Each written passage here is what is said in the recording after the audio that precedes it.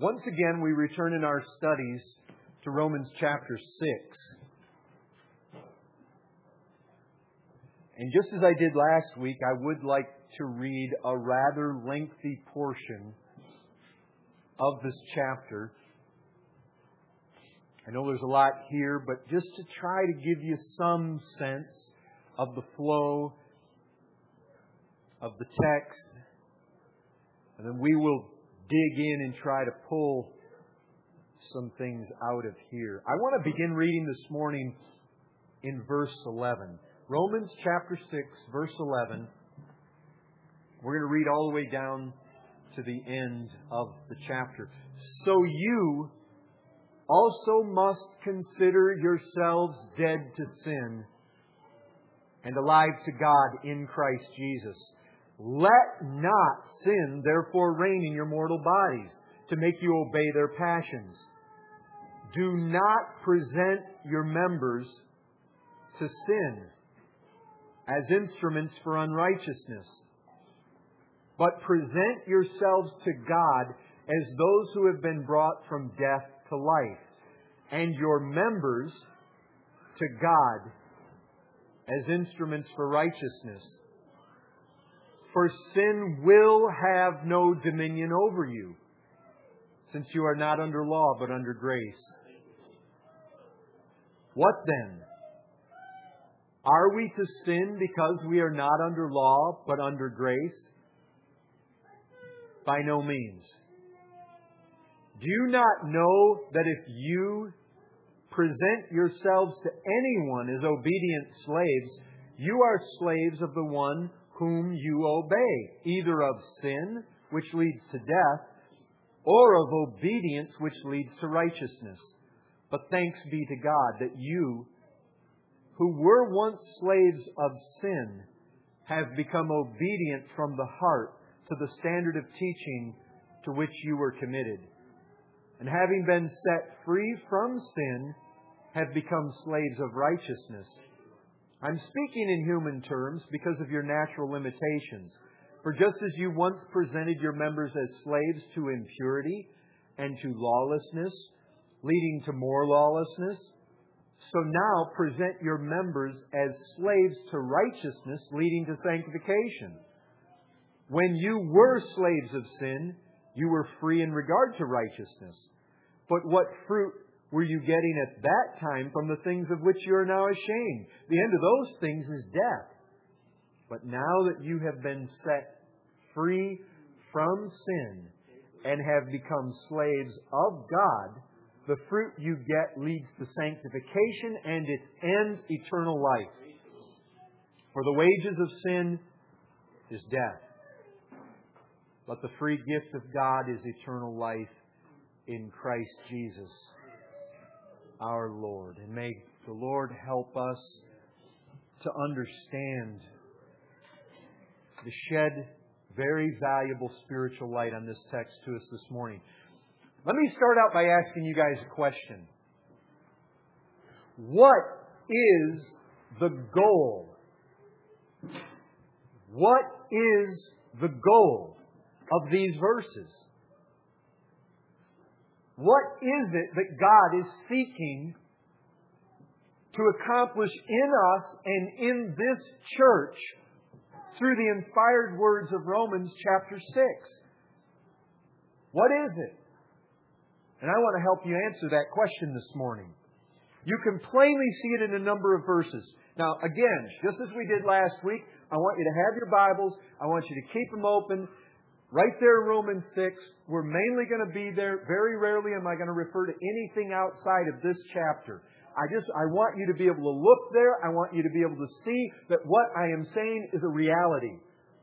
This is critical to your life, to my life, to the life of this church. Absolutely fundamental. Because it has to do with what, mainly? Well, here it is. Romans 6:6. Jump in there about partway through the verse where it says the body of sin.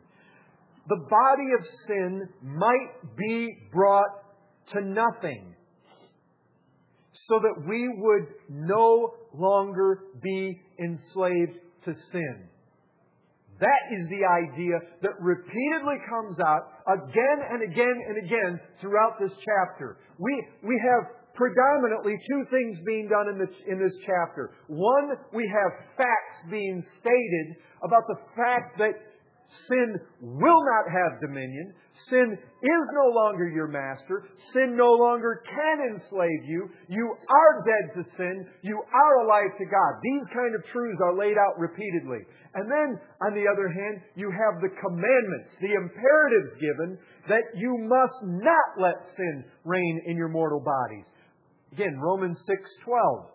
Let not sin reign in your mortal bodies. Romans 6:13.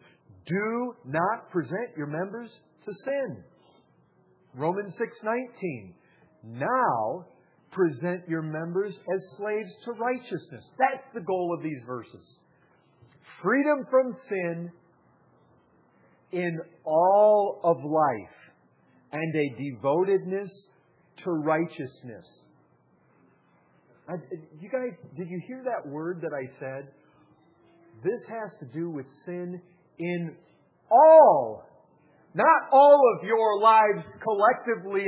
So I'm talking individually here about every person and all collectively we need to have this fight. I'm talking in you individually as a person. This has to do with every aspect of your life. Everything. This is not some little religious corner of your life we're talking about. It's not when you come to church, what kind of face do I put on and how do I act in front of everybody? This has to do with when you wake up in the morning. This has to do with how you drive. This has to do with how you vote. This has to do with how you exercise, how you do yard work, how you shop for your groceries, how you eat, how you drink, how you pray, how you fast, how you're involved in missions, how you're involved in evangelism, how you relate to your spouse, how you relate to your children, to your parents, to your friends, how you relate to other Christians, how you relate to the lost. This has to do literally with every single aspect of your life. It has to do with how you conduct yourself after the service is over. When we're in this time of lunch afterward. It has to do with how you make efforts to get to places on time. It has to do with how you do your work, how you do your school, how you raise your kids. It virtually covers every single aspect of your life. There is nothing to be separated, nothing to be isolated from what is talked about here. I mean, it has to do with how you study your Bible. It has to do with how you relate to nature, how you relate to animals, how you relate to the stuff you have, how you spend money, how you give. Everything is contained here. It's about eradicating sin in all the life. What Paul does in these verses is he seeks to fan this flame of total annihilation of sin. He wants to help us not continue in sin. You remember how the chapter started? What shall we say then? Are we to continue in sin? By no means. And so all this chapter is about Him now coming alongside us, and He says it's a fact. You cannot, if you're in Christ and dead to sin, you cannot continue in it. And now this chapter is laid before us. He comes alongside us, and He wants to help us not live in it. He wants to help us conquer sin. He wants to help us rise to newness of life. He wants to help us be a different kind of people, a new kind of people. So, today, I want to move forward quickly to the second part of the series that I started last week called Dead to Sin. I call it this, Dead to Sin, because that's what we are. That's what Paul says. In chapter 6, he plainly says that. Verse 11, you must consider yourselves dead to sin. Freddie, you weren't here. You must consider yourselves dead to sin. Not consider the fact that you will die to sin. You must consider yourself dead to sin. And why must you consider it? Because it's a reality. In verse 2 he says, we who died to sin. This is foundational for being a new kind of person, walking in newness of life, triumphing over sin. We have died to sin. Past tense already happened. We see that in verse 7. Verse 8, one who has died. If we have died. All past tense. By faith in Jesus Christ, I am so united to Him. And in that union, God mightily puts me to death. It doesn't say sin is dead. It says I'm dead to it. God mightily, by His power, puts me to death concerning the relationship I once had with sin. That master-slave relationship doesn't exist because the relationship cannot continue where one in the relationship is dead. My uncle just died a week ago. I no longer can carry on a relationship with him at all. Why? Because he's dead. He's gone. That's the idea, folks. We are dead to this sin. Paul is so confident in this, so certain of the Christian success that he says in verse 14, a statement that needs to ring in your ears, folks. Sin will have no dominion over you. This is real. This is true. This is factual. This is a promise of God. And we are commanded to know it, to believe it, to consider it to be so. And this is right where the battle begins. You, Christian, need to know of a certainty that this is a reality. In Christ, you are dead to sin, which means you've been set free from sin's power and its ability to dominate your will. But, now hear me on this. I know this is somewhat of some review. Now we begin to launch out into where I want to go today. God says in verse 14, sin will have no dominion over you. And I would ask this question, why will it not have any dominion over you? It won't because God says it won't. And if you guys, you have your Bibles open right there? If you look down to verse 17, thanks be to God that you who were once slaves of sin have become obedient from the heart. Now, why is Paul thanking God? Do you know why you thank God for something? Because He did it. He caused these people to become obedient from the heart to the truth and removed from the slavery of sin.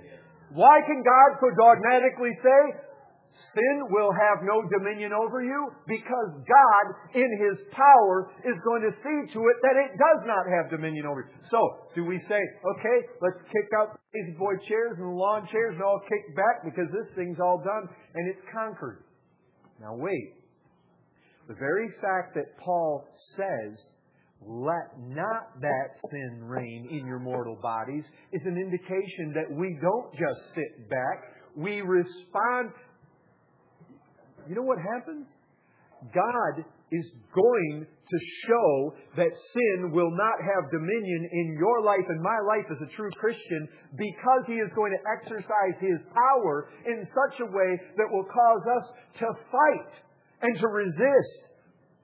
It is true that God means for sin to have no dominion over us, but He means to show that it has no dominion over us by exerting His own power upon us to create and maintain within us this radical sin-fighting, sin-hating, sin-conquering attitude and life. That's what He does. And so, the very you might come along and say, well, if it's all done, it's not going to have dominion. I can just sit down. I can relax. I can kick back. No, that's not what God's power does in the life of a Christian. It causes one to fight. It causes one to not let sin reign. And if you're not going to let sin reign, it means you need to resist it, you need to fight it, and you need to do battle with it. And when all that's done, and there is obedience that flows out, we can turn and thank God. Why? Because He gave you the initiative to fight it, to rise up and resist it, and to let it not reign. And I'll guarantee you, folks, if you're not, I'm only speaking to Christians here. If you are not a Christian in this place today, Ephesians chapter 2 says you're dead in trespasses and sins. That's where you are. You have no life. You are not dead to sin. You're not made alive to Christ because you are alive to sin. You are dead in those sins, alive only to them. You are not alive to righteousness. You are not alive to obedience. So, let me tell you, folks, this is war. God means for you to go to war. And it is exterminating warfare. Not too long ago, I read the book of Joshua. There is so many parallels about Israel going into the land of Canaan and seeking to conquer the Canaanites. And there are so many parallels in that to the Christian life. So many. You have been... Remember what Israel was told to do? They were told to go into that land and annihilate everything. Make no covenants. Take none of their women for your wives. Nothing. You go in, and God specifically said to them, act against your very human, inclination to show pity. He said, don't show pity. Don't show pity on the young or the old or the women. You go in and slaughter everybody. And that's the way He tells you and commands you when it comes to sin. Pity none of them at all. You do battle and seek to annihilate all of them. All of them. Let not sin reign in your mortal body. None of those sins at all. None. We are to do battle, slaughter them all. Leave none of them alive. And when we get done, and that's a fact and a reality, we can do nothing else. We take credit for it. Just remember what God told those Israelites when they went in there under Joshua? He said, lest in the end you think you've done all this by your might. He said, it's not. It's not. It's me. I did this. I gave you the victory. And though you may go in and slaughter all of them, and you may do the combat, in the end, all the more we can do is look to God and say, thanks be to God that all these things are true. So, let's look at the warfare. Christian, you've been involved in this warfare. What I am going to tell you about right now is not something new to you. It's something you already have been experiencing. I just want to try to put it into some kind of systematic way so you can sort it out and say, oh yeah, that's a reality. Because sometimes fighting and winning battle has to do with knowing your enemy. And sometimes we're fighting, but we're not really clear what it is and how we're to fight. We don't really have the battle figured out. I guarantee you, when the United States of America goes to war with somebody, first thing we're going to try to do is figure out our enemy. When we went over there to Germany, we didn't just indiscriminately bomb. You know what we'd blow up? We'd blow up their refineries. We'd blow up their ball bearing factories. Why? Because we understood the enemy. We specifically targeted those places that we believed would most cripple the enemy. The better you understand your enemy and the whole scope of the battle, the better you will be at preparing yourself, equipping yourself to fight that battle. So, let's look at the warfare. Let me try to lay out this whole thing before you. We have a description of a great conflict or a battleground in the life of the typical believer. This is you, it's me. It's not a believer. This is not a believer we're talking about. A believer does not have the capacity to fight, or an unbeliever does not have the capacity to fight this battle. So, who and what make up the conflict? Let's describe the whole scenario. Look with me at Romans 6:12. Because here we see the battle laid out for us. First, I tried to think of the best words to use, but all I could think of was, there is this dark Lord. He is darker than the devil himself. His name is sin. And I speak of sin as though it is a person. I'm not talking about single acts of sin here, because the Bible personifies sin. In other words, the Bible speaks about sin not just as an act, but as a power, as something that is almost living and breathing and threatening and aggressive and looming and powerful and dangerous and sinister. Notice in verse 12, let not sin. He doesn't say, don't let your sins, as though speaking about them individually. He speaks about don't let sin. It's singular. Therefore reign in your mortal bodies. Sin threatens to reign in your body. I'm not talking about one sin. I'm talking about sin as a power, almost as a person, as a thing. It comes and it seeks to reign in your body, to dominate. It's not just the acts we do. It's the power that takes us captive. The word reign, you know, in Spanish, what's the term for king? What's the term for queen? Reina. Folks, the word reign is the verb form of king. Do you know what sin seeks to do? It seeks to so come in and dominate your mortal bodies as to become king. It wants to reign. It wants to set up a throne there. It wants dominion. Sin seeks to be king, to rule, to reign, to have dominion in our lives. And look at how the Bible treats sin. Just think with me as this living, breathing thing. Remember when Cain fell into sin? God came to him and He said, Cain, sin is crouching at the door, and its desire is to have you. Sin is like this sinister, crouching thing that seems to jump and have him and grab him, seduce him and overpower him and overwhelm him. The Bible describes sin as that dark thing that overthrows wicked men. It came into the world back in the beginning, and men are slaves to it. It is a master. Paul says in Romans 7, listen to this. Listen to how, if I didn't read this in the Bible, I wouldn't say it, because it doesn't even have a ring that even sounds correct to me. But Paul, talking about sin in Romans 7, says that sin, he says it's no longer I who do it, but sin that dwells within me.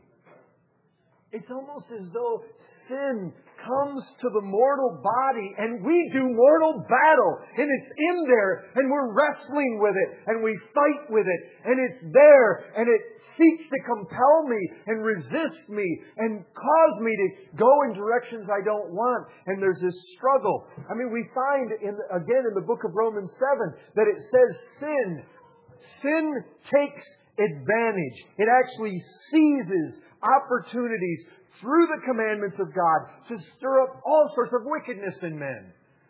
So you see, sin is personified.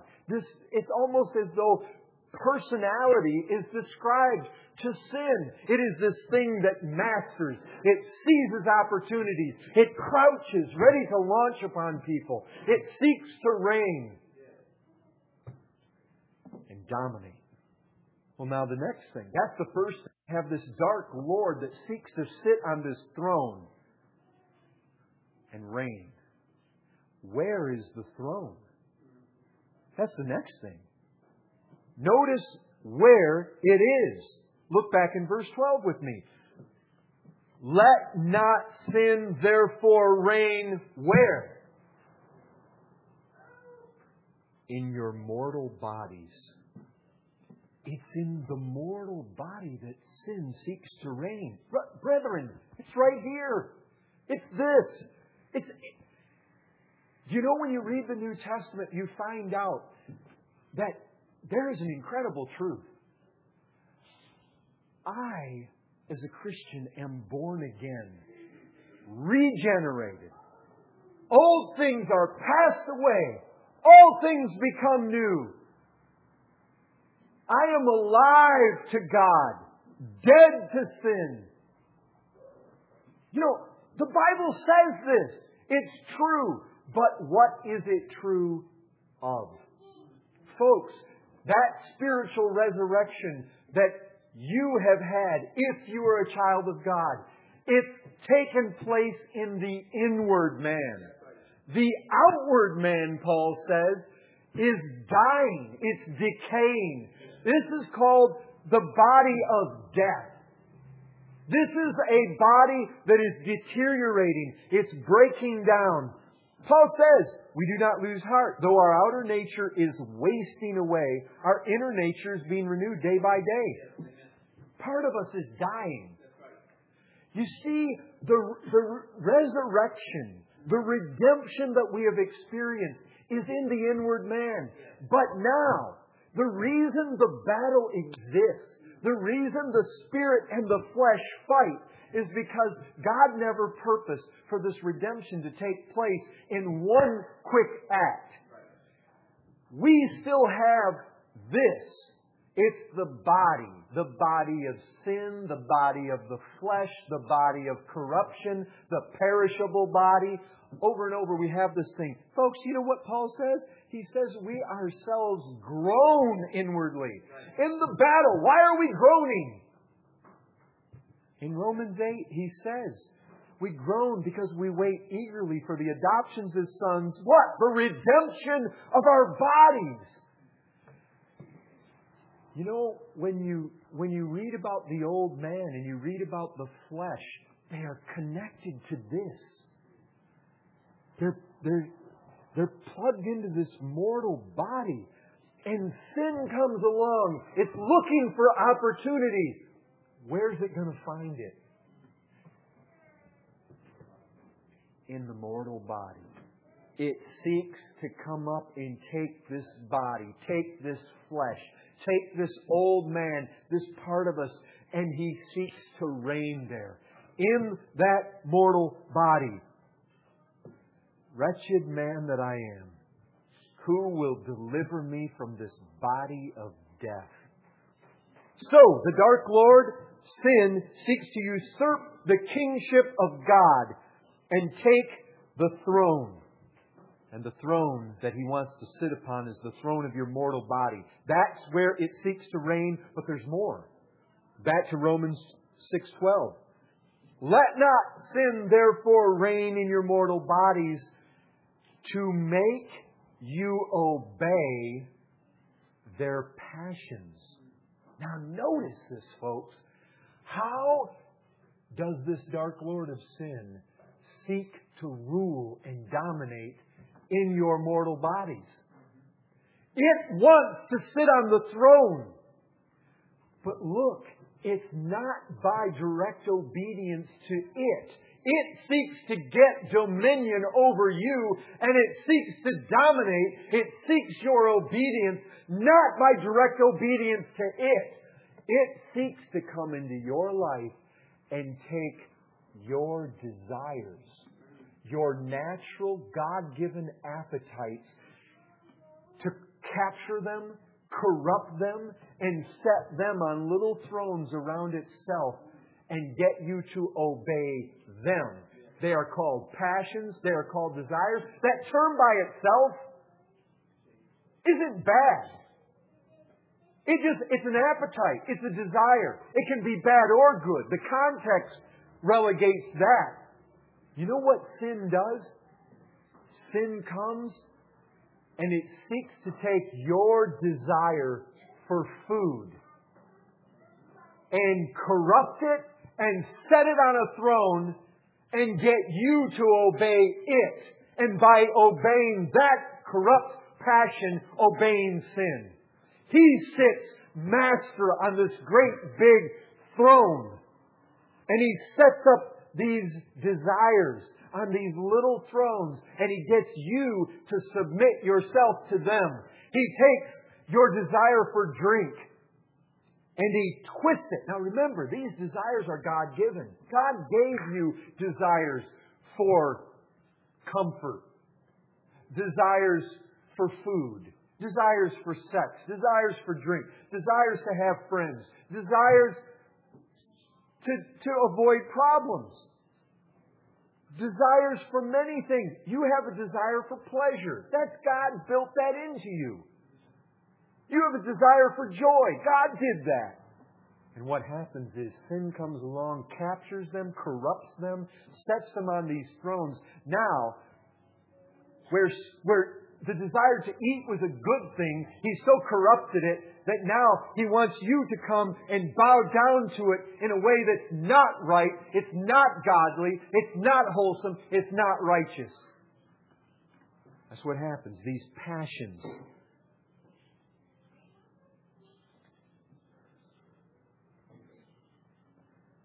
Now, I'll just tell you this. You guys know this is true. If you had no desire, you would have no sin. Isn't that right? If these little passions were not seated on these little thrones, sin would have no domination over you. Because it takes desire to sin. Because I'm not going to sin if I don't desire it. I'm not going to sin if I don't have a passion for it. Now let's see. This moves further. So, the desires of the body can be captured by the power of sin and turned into these little slave masters that demand our obedience. Our desire shouts commands at us. Fulfill me, do my bidding, follow me, appease me, gratify me, obey me. But there's another aspect to this. It goes deeper. Look at verse 13. Do not present your members to sin as instruments for unrighteousness, but present yourselves to God as those who have been brought from death to life, and your members to God as instruments for righteousness. Sin doesn't reign in your mortal bodies just because it came into the world. It doesn't reign in your mortal bodies because it wants to.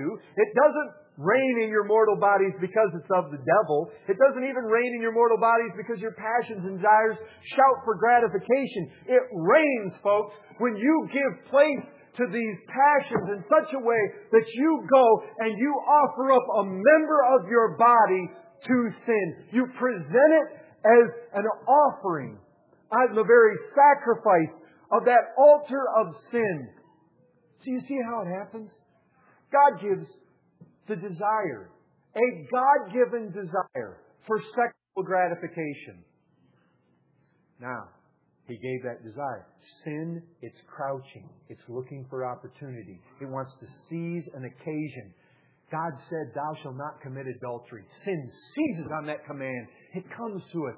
It captures that desire for sexual gratification. It corrupts it, sets it on this throne. This thing shouts to us, obey me. I want satisfaction. I want gratification.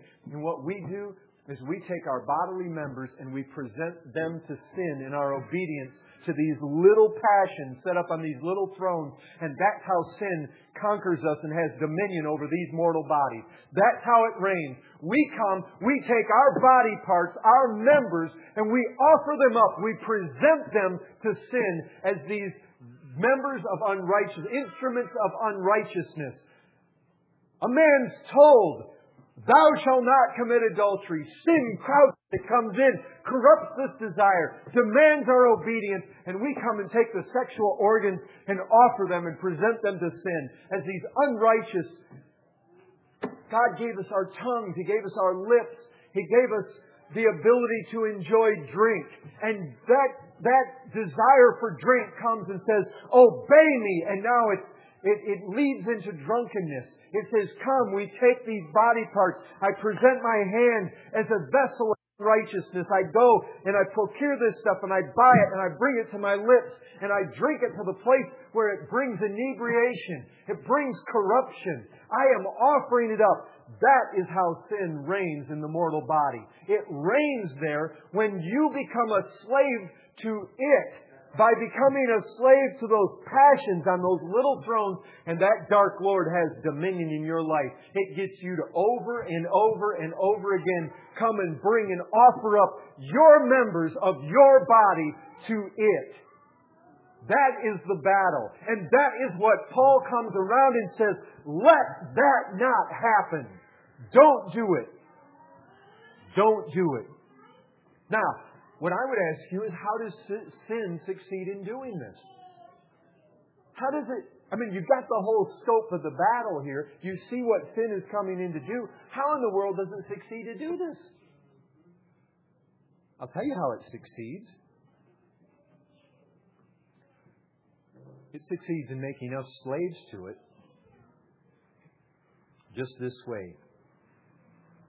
These desires, these passions that are on all these little thrones around us, these passions have been captured and they've been corrupted in such a way that sin turns them into liars.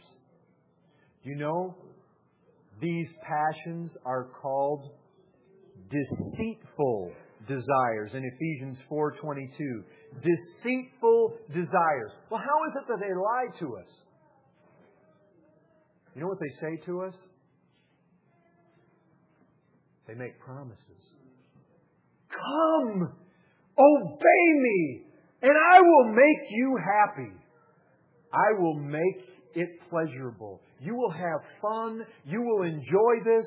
This will be something that will excite you. It will make you feel good. And you know what I can tell you? It's true. Folks, it's true. Parents, don't try to teach your children that sin isn't fun, because you would be contradicting the Bible. The Bible says that in fact there is pleasure in sin. It does. I mean, folks, people don't drink because it's not fun. They don't do drugs because it's not fun, at least initially. They don't run around and have all sorts of extramarital sexual affairs because it's not fun and not exciting. It is. It is. Those of us that have tasted and drank this stuff, we know it is. Oh. But in Hebrews, where it says that there are pleasures in sin, it says they are fleeting. You see, that's what they don't tell us. They talk to us about the little bit of fun, the little bit of excitement, the little bit of pleasure. But there's nothing in there about the destruction and the sorrow and the ruin and the pain and ultimately the damnation, the separation from God. After the fun and excitement and pleasure and good feeling comes the pain, the misery, the suffering, the destruction, the death. Yes, it is pleasurable, but it's fleeting. It's fleeting.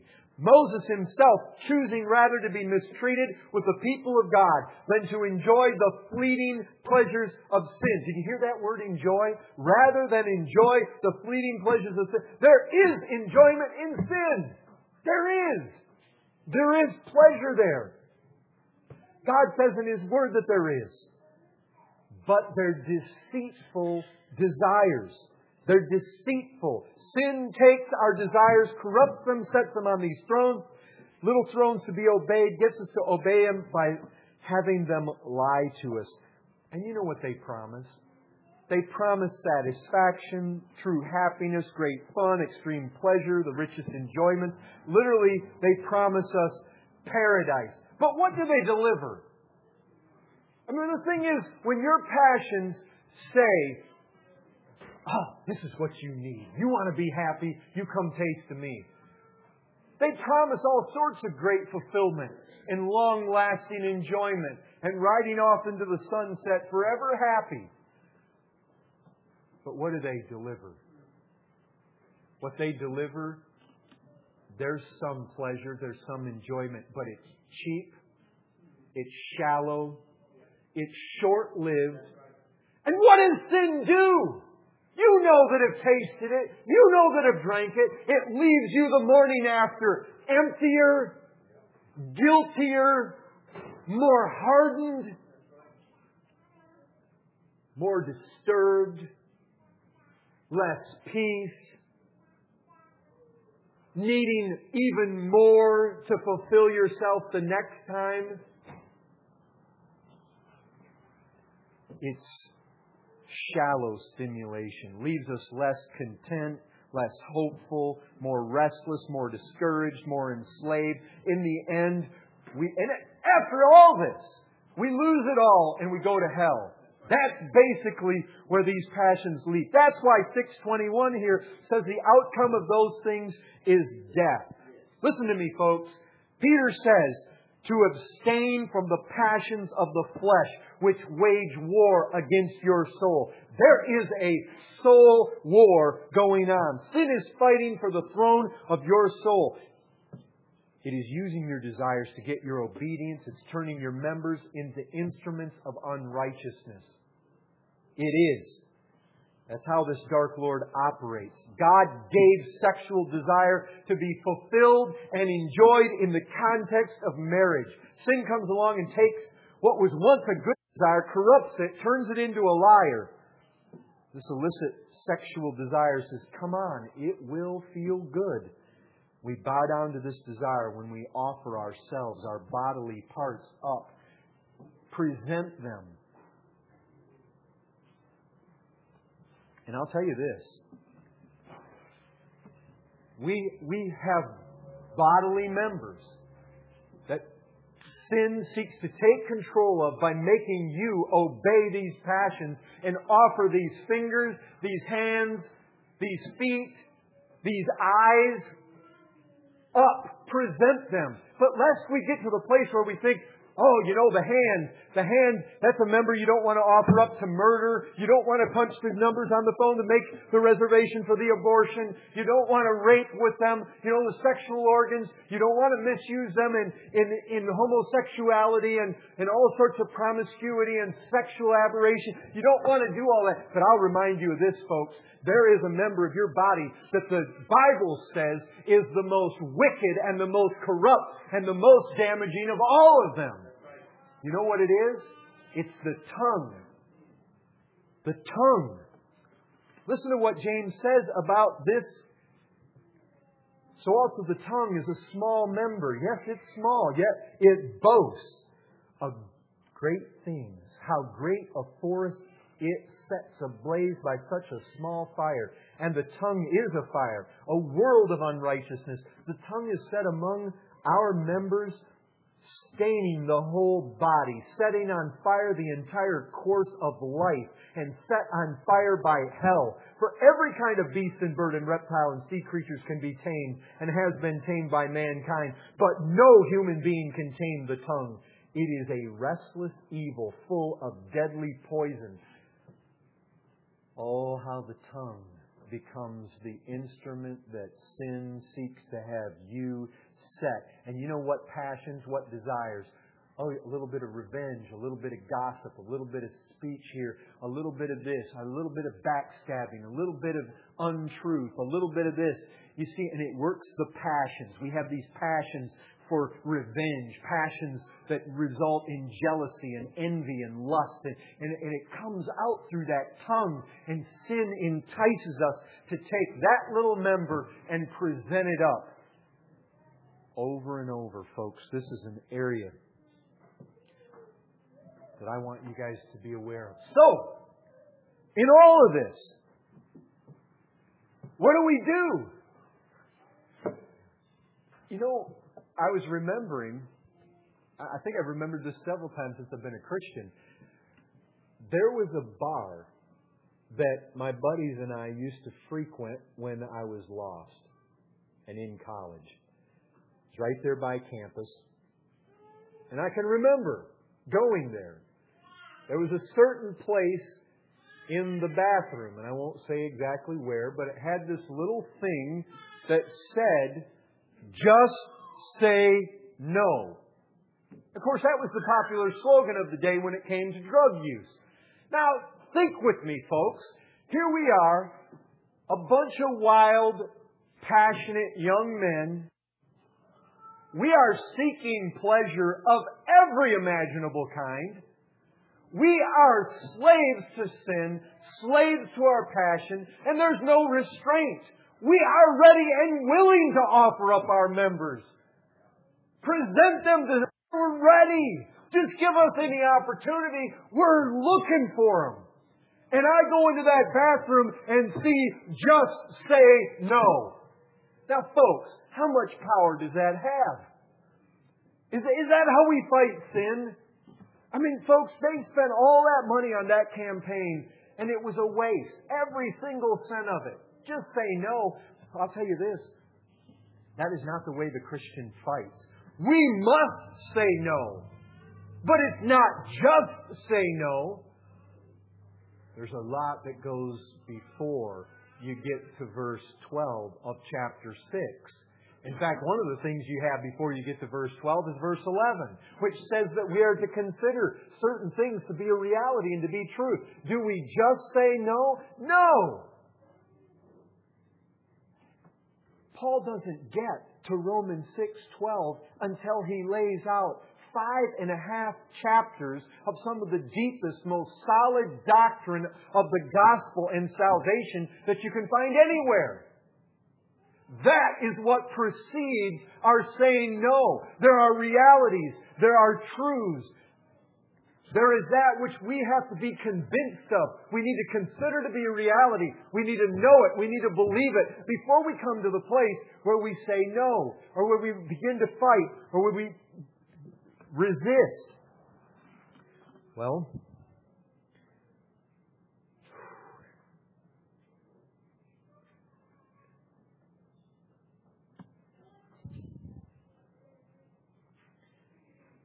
look at that verse. Look at Romans 6:11. The greatest strategy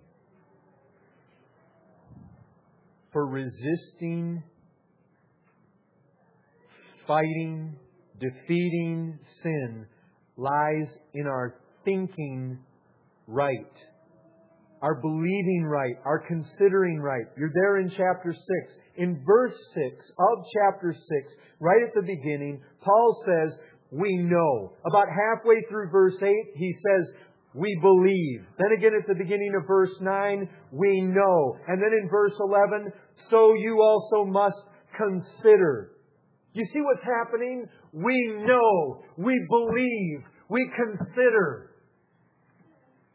The strategy for fighting against sin is it's a battle, folks, that takes place in the mind. And as our brother was talking about in the Sunday school hour today, and dwelling on faith, and faith coming from this word, folks, the way you fight sin is based on what you know. I'll tell you this.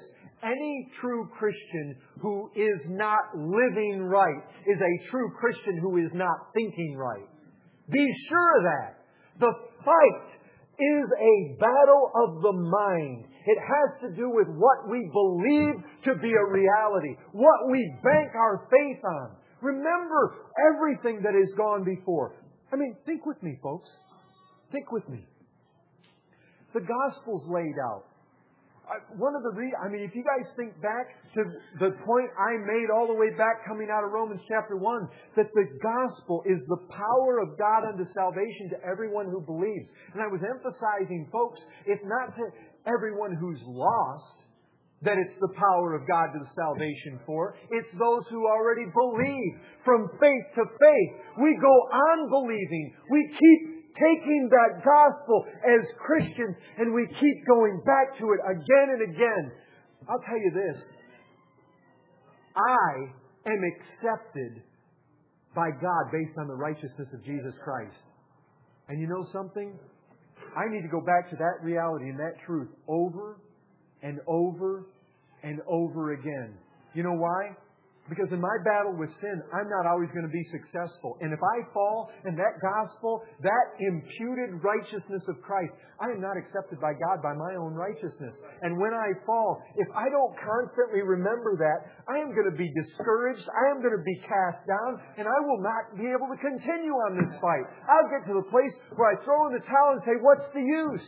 Defeatist mentality. But I have to constantly come back again and again and again that it's by the obedience of one, the many are made righteous. I go back there and I look at it, and when Satan comes in, he's not able to say, look, you've blown it. You're worthless. You're no Christian. Just give up the fight. You might as well just go bury your head in the sand and sin all the more. But I can say, listen, I am not accepted by my failure right now. I am accepted by the perfections of Jesus Christ. But, and I say that in general because that has gone before. That is where Paul has led us from. And he's bringing us to now this battle with sin. But look at verse 11. Consider yourselves dead to sin.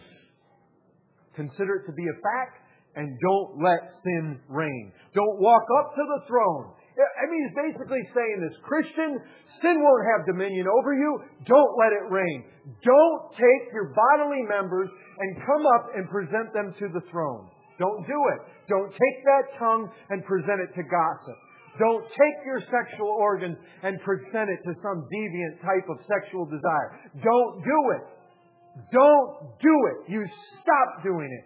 Take those members instead and present them to God as instruments of righteousness. So that's the first thing. Consider yourselves dead to sin. Think on the fact you're dead to it. Live like you're dead to it. Know you're dead to it. Believe it. We will live according to what we believe. That is what is so essential about the Word of God. We need to be in this because the more we're in it, faith comes by hearing, and hearing by the Word of God. The Spirit of God does not act in this nebulous vacuum. The Spirit of God takes the Word of God and empowers it to the children of God. And if you're not in this book, the Spirit of God is not going to somehow magically overstep that book. He's not going to do it. So we've got to be there. We've got to let these truths of the gospel be something we're constantly looking back to. Consider yourselves dead to sin. 1 Peter 1:14, these passions are called the passions of your former ignorance. You know what? In the past, you were ignorant. In the past, you didn't know that all these things led to death and damnation. You didn't know how displeasing they were to God. You didn't know the realities of Christianity. You didn't know that it was possible to be dead to sin by being in union with Christ. You didn't know these things. You didn't know about Christ being crucified. You didn't know the power He had to subdue these things. You didn't know the glories and the beauty of Christ. You didn't know. They were the passions of your former ignorance. But the thing is now, we need to know. We need to not be ignorant. We do know the realities. And it's not just consider yourselves dead to sin. He goes on to say, consider yourselves alive to God. You know what that is, folks? I'm now alive to the beauty of God. I'm alive to the glory of God. I'm alive to the will of God, to the Word of God. I am alive to the eternal enjoyments of God. I am alive to the realities of heaven. I am alive to a hope that goes beyond anything the world can offer me. I am alive to Him. I have spiritual abilities to sense Him, perceive Him, love Him, admire Him, have Him, touch Him, hold Him. And I find Him to be the treasure of exceeding great value. I was dead to that before. I need to count the realities. Because I'll tell you this, the only way you will overcome the desires of the flesh is by being alive to God and having passions and desires for Him that are greater than those old ones. That's it. When it comes down to saying, let not sin reign, I'm making a choice. The way you make choices is you have to decide. You have to pick one thing over and above another. And so I'm picking God's will, God's pleasure in me, God's smile upon my life, God's eternal and everlasting paradise over those fleeting, temporal, shallow gratifications of the passions that have been twisted and corrupted by... Hey, it's still there. Christian. That old passion is still seeking to sit on that throne and say,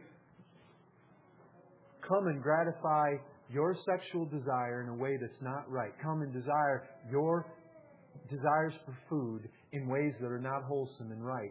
Come and desire come and fulfill that desire you have for friendship or for pleasure in these ways. It still offers them. And you know what? The only way a person will live a life and defeat sin is a life of faith. It has to come down to what I believe.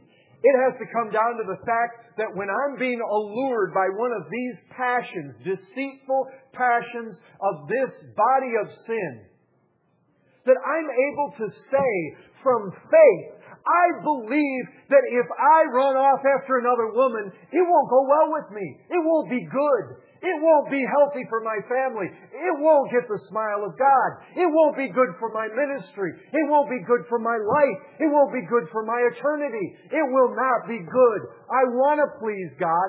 I love my wife. I want to keep my family together. I want to do what God has me doing and has called me to do. I am not willing to throw away all these things I have in Jesus Christ for the sake of some fleeting sin. And so, even though there may be some pleasure in that, I'm not going to pick it, because I desire other things more than I desire that. But it has to come from faith. It has to come from the fact, I believe these things are so. You know why the guy who professes to be a Christian and comes in and can never kick the habit of his heroin use, or never can kick the habit of his crack use? I'll tell you why. Because he's never come to the place where he's alive in God and sees what he has to offer as more valuable than what crack offers or heroin offers or sex offers or alcohol offers or any of these things. Ultimately, that is where the battle is. And if you have not faith, you cannot fight this battle. Because of all things, Paul says, this is the strategy. This is the preparation. Consider. I mean, isn't there something more to that? You see, folks, Charles came to me last week after everything's over, and he said, well, brother, I'm hearing what you're saying, but what's the difference between this contemplation and this consideration and this philosophy the world has of just thinking positively? I said, brother, it's because what we have is based on the Word of God and all the truths of the Word. What they have, this just say no thing, that's where all man-made religions and all man-made self-help programs start. They start with saying, don't do this. They set up a list. The Bible, it starts at Romans 1:1. And it builds the gospel and justification and righteousness that's imputed to me in Christ. And it builds up this whole thing, dead to sin, alive to God, radical transformation, faith of Abraham, Romans chapter 4. All this is given, and God justifies the ungodly, and He pours forth His love and shows it. In a time when we were weak, He pours that upon us. We're taken out of Adam, where we were dead in sin. We're joined with Christ. We have union with Him. There is a power of godliness. It's unleashed. Sin will not have dominion. I take all these promises. I take all these truths. I take all these beliefs. There is a land. There is a place. There is a country that I'm striving for, reaching for. It is paradise. That man hung on that cross. Christ said, this day you'll be with me. I believe it. And I am going that place. I can leave these trivial, shallow gratifications behind. But nobody can unless they believe these things. And if you have true faith, you will leave them. Because God will so open your eyes. That God who said, let that light shine out of darkness, He will show His glory in the face of Jesus Christ. It becomes so precious, so glorious, so amazing. Come, let us adore Him. You know, when you have that springing from your heart, you don't have to sit there and bow down to the shrine of some deviant sex out there. You don't have to bow down to this crack idol out there. Not once you've seen the glories of the face of Jesus Christ. That's how the battle is won. You see, people trying to fight this battle without that, they end up with what? legalism. Some dry, formal, hard, all the time their heart really wants the sin. But they know if they don't work out this code of ethics, they're not going to make it in the end. But that's not true Christianity. The power of true Christianity is to free us from sin by giving us a delight and a desire for something much greater. And that is the battle. And you know what? You know where this desire comes from, and where this faith comes from, and this contemplation comes from, this knowing and this believing? Folks, it's by spending time walking with this Christ, getting to know Him. That's what eternal life is all about. Knowing Him, knowing the Father, immersing yourself in this Word, long periods in prayer. You cannot foster this battle with sin in some easy little 10-minute-a-day deal. You have to immerse yourself into godliness. Immerse yourself into the Word of God. Immerse yourself into the life of God. A relationship with God. Walk with Christ. Commune with Christ. Know His Word. Consider your deadness to sin. Consider your life in Christ. And then it says, consider that all that is in Jesus Christ. Consider your union with Him. Cherish it. Love it. Savor it. Think upon it. Meditate on it.